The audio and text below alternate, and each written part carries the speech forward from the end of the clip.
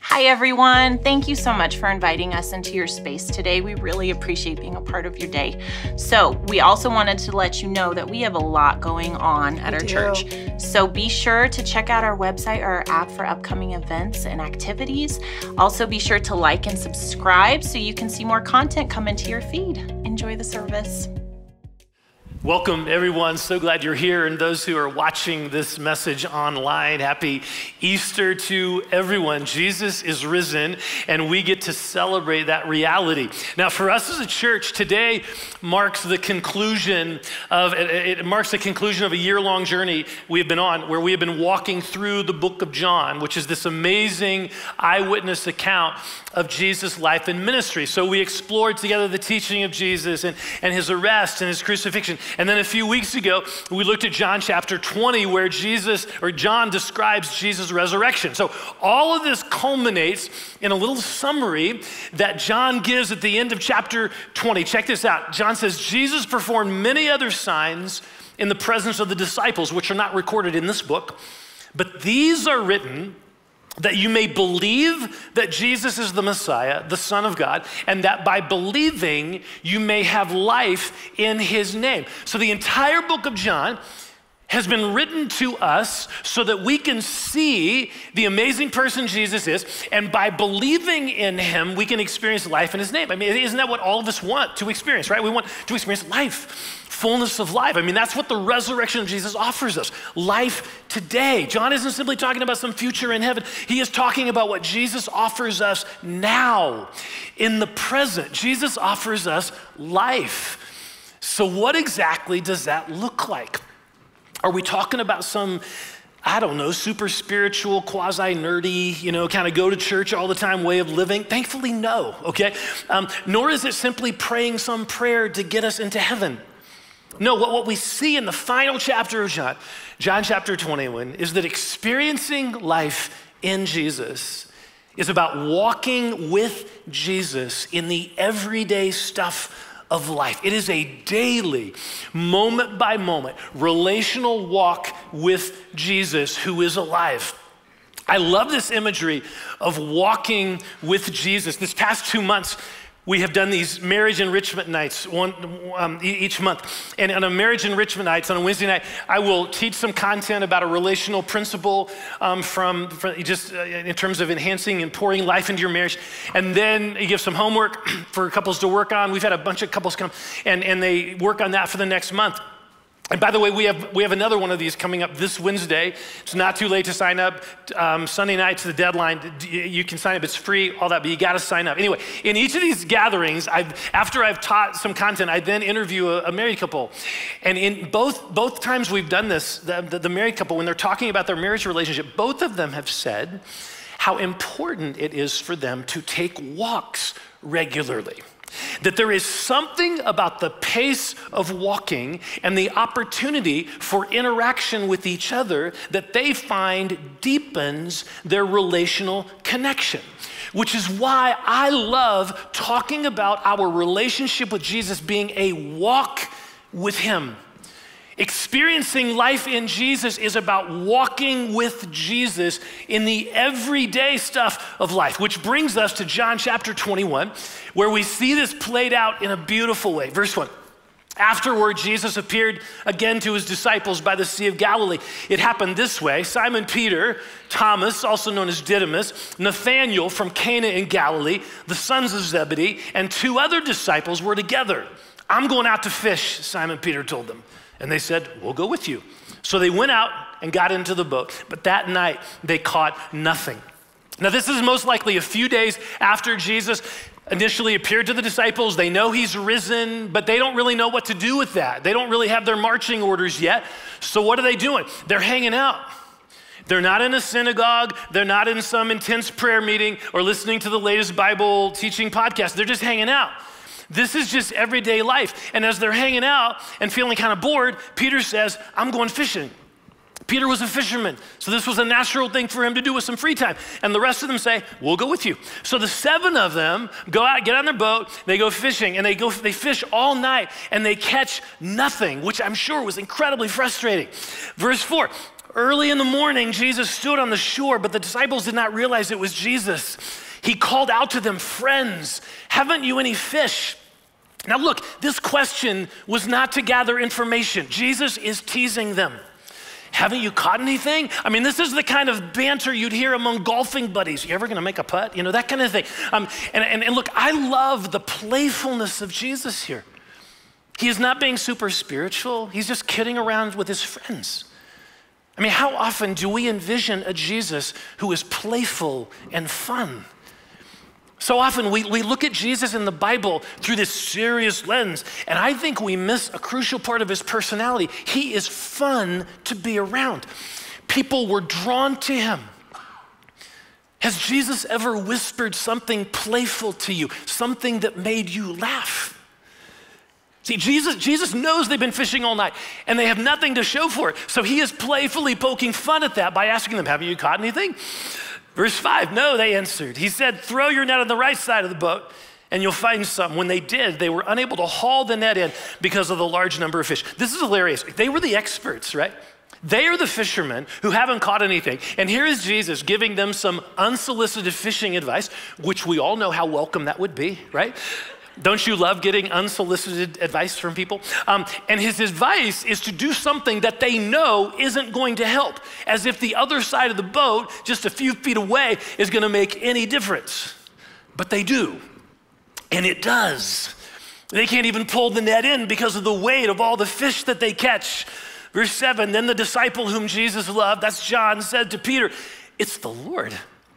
And as soon as Simon Peter heard him say, 'It's the Lord,' he wrapped his outer garment around him, for he had taken it off, and jumped into the water.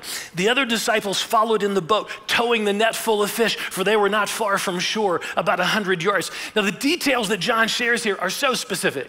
Peter was basically fishing naked, which I guess was a thing back then. Sounds more like a reality TV show today, but it was a thing back then. But when John says, "It's the Lord," Peter puts on a garment of some sort, and he jumps in the water. Now, he could have waited in the boat with the other disciples since they were close to shore, but he didn't wait. He jumped in and he swam to shore. There is something so beautiful about this response. It wasn't about being proper. It wasn't about being logical or what makes the most sense in that moment. This was about passion. This was about passion. This was about longing and love. When Peter realizes it is Jesus, he doesn't want to wait. He wants to see his friend. He wants to see his Messiah face to face. So he jumps in the water, starts swimming to shore, which John says was about 100 yards away. That's like 4 lengths of a competitive swimming pool. That would not be a short distance for me. I would be dying by the end of that swim. I'm guessing Peter began to feel it as well, but it didn't matter.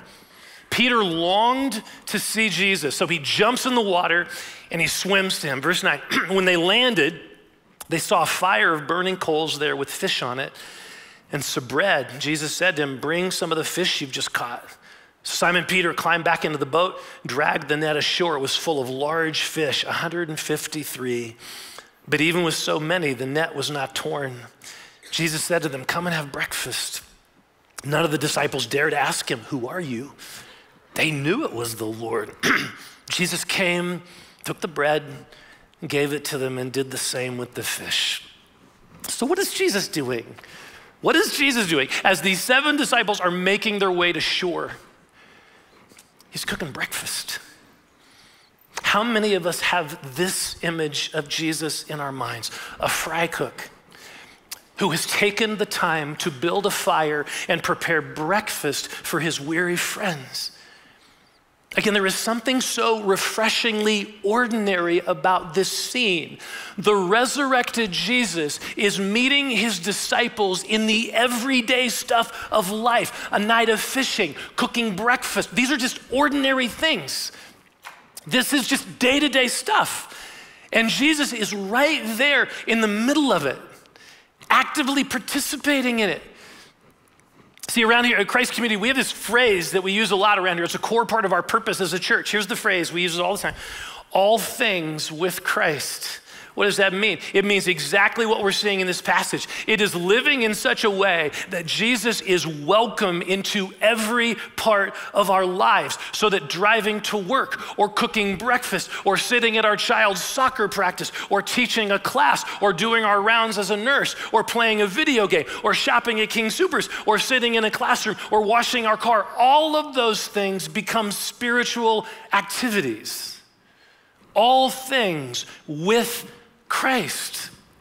Jesus is alive and wants us to walk with him in the everyday stuff of life. He wants to bring his playfulness and his provision and his presence into every part of our lives. Look, and I realize this is such a huge paradigm shift for how so many people, so many Christians think about their spiritual life. Such a huge paradigm shift, because walking with Jesus is not limited to the moments where we're spending in prayer or we're in church or we're listening to the word or in a small group. No, walking with Jesus includes being aware of his presence and his love every moment of every day. What might that look like in our lives? Well, it might look like a spontaneous expression of our love and passion for Jesus when it doesn't fit the typical protocol. Like Peter jumping in the water while everyone else is in the boat. I mean, do you ever have those moments in the middle of a day when your love for Jesus is stirred? Your gratitude to him wells up and you can't help but smile. And your coworkers are wondering, what's up with her? Or it might look like in the middle of some parenting challenge when you're pulling your hair out, or some decision at work and you don't know what to do. You stop to hear Jesus' voice giving you direction. Why don't you try the other side of the boat? Why don't you try this approach with your teenager? Or it might include us more readily seeing his hand at work in the everyday things of life, seeing his abundant provision in ways we hadn't really noticed before. I had something like this happen to me just a couple weeks ago, blew me away. So a few weeks ago, I was in the Dominican Republic on a Compassion International Vision trip, and it was the final day, so we were getting ready, we were all packed up, getting ready to head to the airport. I was having breakfast on Friday morning with our team, a few of our team members. One of them was a young pastor from Idaho. And we were just engaging in conversation, and we began to talk about preaching. Pastors do that sometimes. So we began to talk about preaching.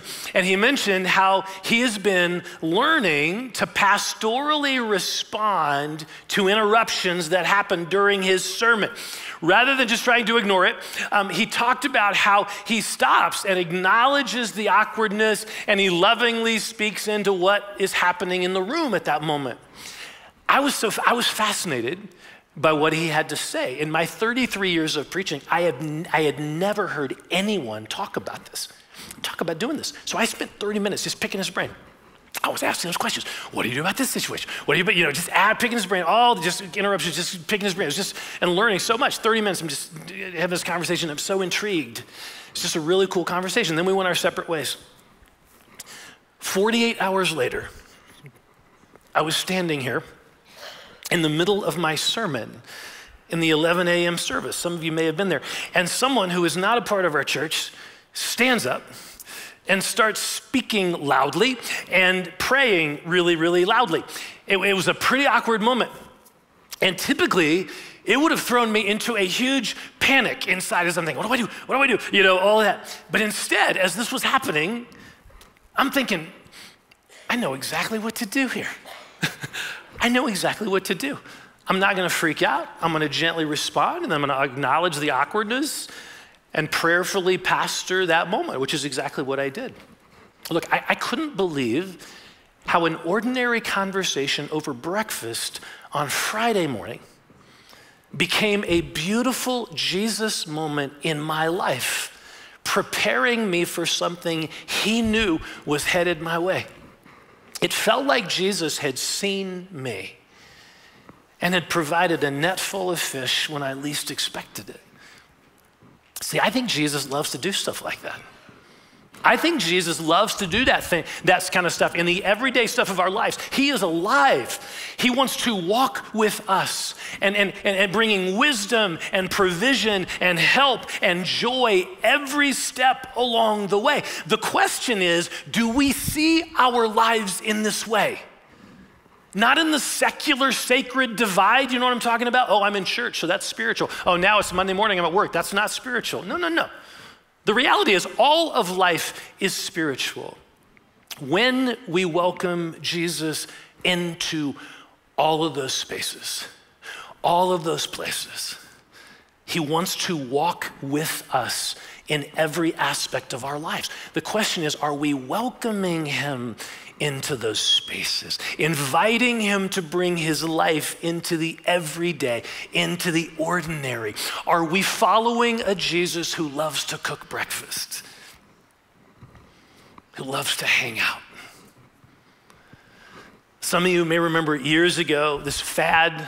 You know, Christians, we get these fads, whatever. There's this huge fad kind of in the Christian culture, people wearing these bracelets, WWJD, right? What would Jesus do?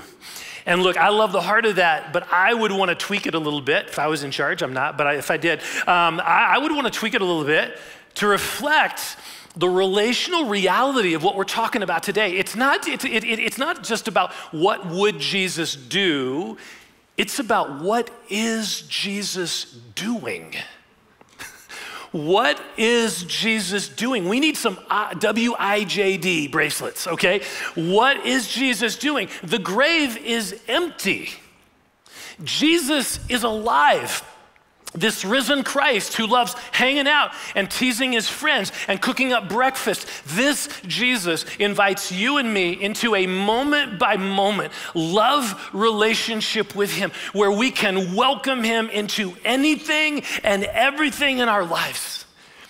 See, look, that's the journey we're on as a church. We don't have it figured out. We just want to walk with Jesus, welcoming him into every aspect of our lives, letting his love and power transform us so that we can more and more experience life. So recently, we asked some folks in our church to answer this question, kind of surprise them a little bit, so it isn't like well-prepared answers for the most part. It's just that we asked this question, what is Jesus doing in your life? And here are some of the responses. Just watch this video. God has started doing many big changes to my life. My life was completely changed when God made me wholly and lovingly aware that he speaks all of the time. And that when he speaks, dead things come alive. My name is Patrick. This is my wife Janine and our daughter Ellie. We're originally from Manila, Philippines. The Lord has really placed a call on us to go here in Greeley, Colorado. We don't know anyone. As some of you know, last summer Carson was in the hospital. Not sure if she was going to make it. This year I see that we're all home and healthy. And I think that is such a tangible way for us to be able to know that God is moving in our family. It kind of started a couple years ago. I started coming to this church and I was feeling kind of lost. And I noticed one day in church we were singing and a lady came up beside me and she said to me, she goes, God is not only walking with you, but he's carrying you right now. And she didn't even know my name. She didn't even know anything about me. And it was about 2 months later, she came up to me again and she said, it's all over, isn't it? And I said, yeah. There's been some crisis that would come up and I think, you know what? Now I know the Lord is going to go before me and I'm just going to pray about this situation and see what God will do. Jesus came through for me. That's the bottom line, is that God, I knew God would be faithful and he would go before me and he would make all the crooked places straight, and he's going to continue to do that. Jesus is teaching me to be present, to focus on today. He has gone with me through a bad ankle, very bad ankle issues. I know that he's going to be there with me no matter what's going to happen to it, but I know he will make it better, and I know I will run again. Jesus has done so much in my life. He's freed me from so many things. And the loving and personal and life-giving voice of God has time and time again broken chains of shame and bondage and fear off of me. And I want to partner with God to watch his kids come fully alive. The only thing we know is my wife has worked here as a registered nurse and this community that the Lord has given to us. So we just want to be thankful to the Lord and grateful for this wonderful community that He has given us today. The Lord has blessed me with good health, and it has blessed me with a wonderful church family. And most of all, the topping on the cake this week is that my grown children will all get together, not separately, but all together for a spring celebration that we're going to have. So that's a real blessing. He is always with me at hard times. All these things that were holding me back in my past, and now I'm leading a men's group with my college ministry. I plan to go to Kenya this summer and be a missionary, and that's just all from God, just working in my life. Can only come from Jesus. And I feel more joy about what I do in my life, that being playing for Him or working. I'm living it right now. See, yeah, if you want to clap, go for it. Amen. See, I mean, that's the journey we're on, really. We're just a group of ordinary people who want to walk with Jesus. So if you're looking for a community of people to journey together with, we would love for you to be a part of this family and journey with us. All right, let's pray. I want to invite you, as we quiet our hearts, I want to invite you, let's just be present to this question. What is Jesus saying to you?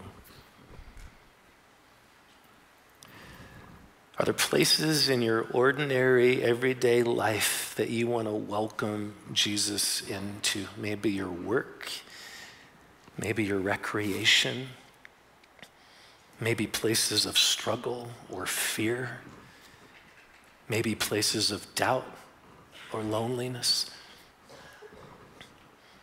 Maybe for some of you, it's been years since you made any attempt to really connect with Jesus. Well, his arms are open wide to you. Open your heart afresh to Jesus right now. Let's just do that. Welcoming him into all of these places in our lives.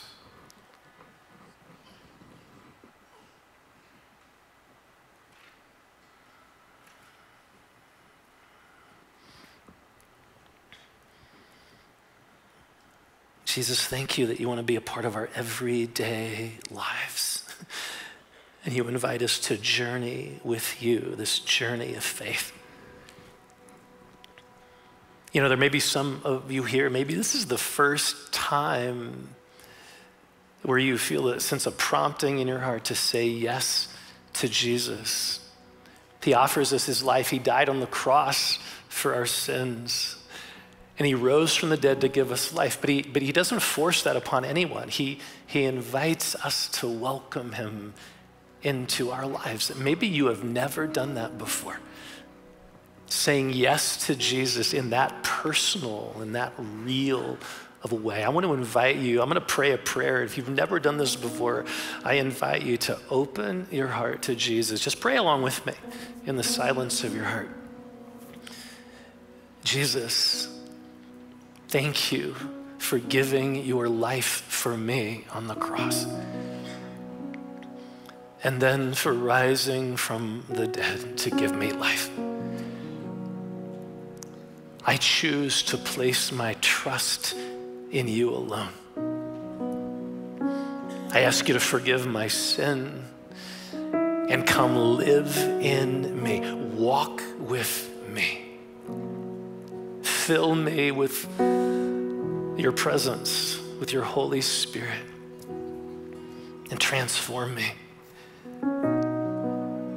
from the inside out through the power of your love. God, I pray for anyone who prayed that prayer. I pray they would grow in their relationship with you. And I pray that for all of us, God, that we would walk with you.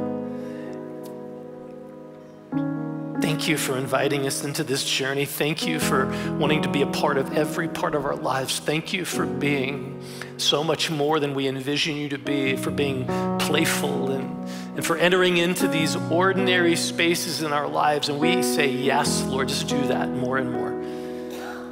We love you, God. We love you, Lord.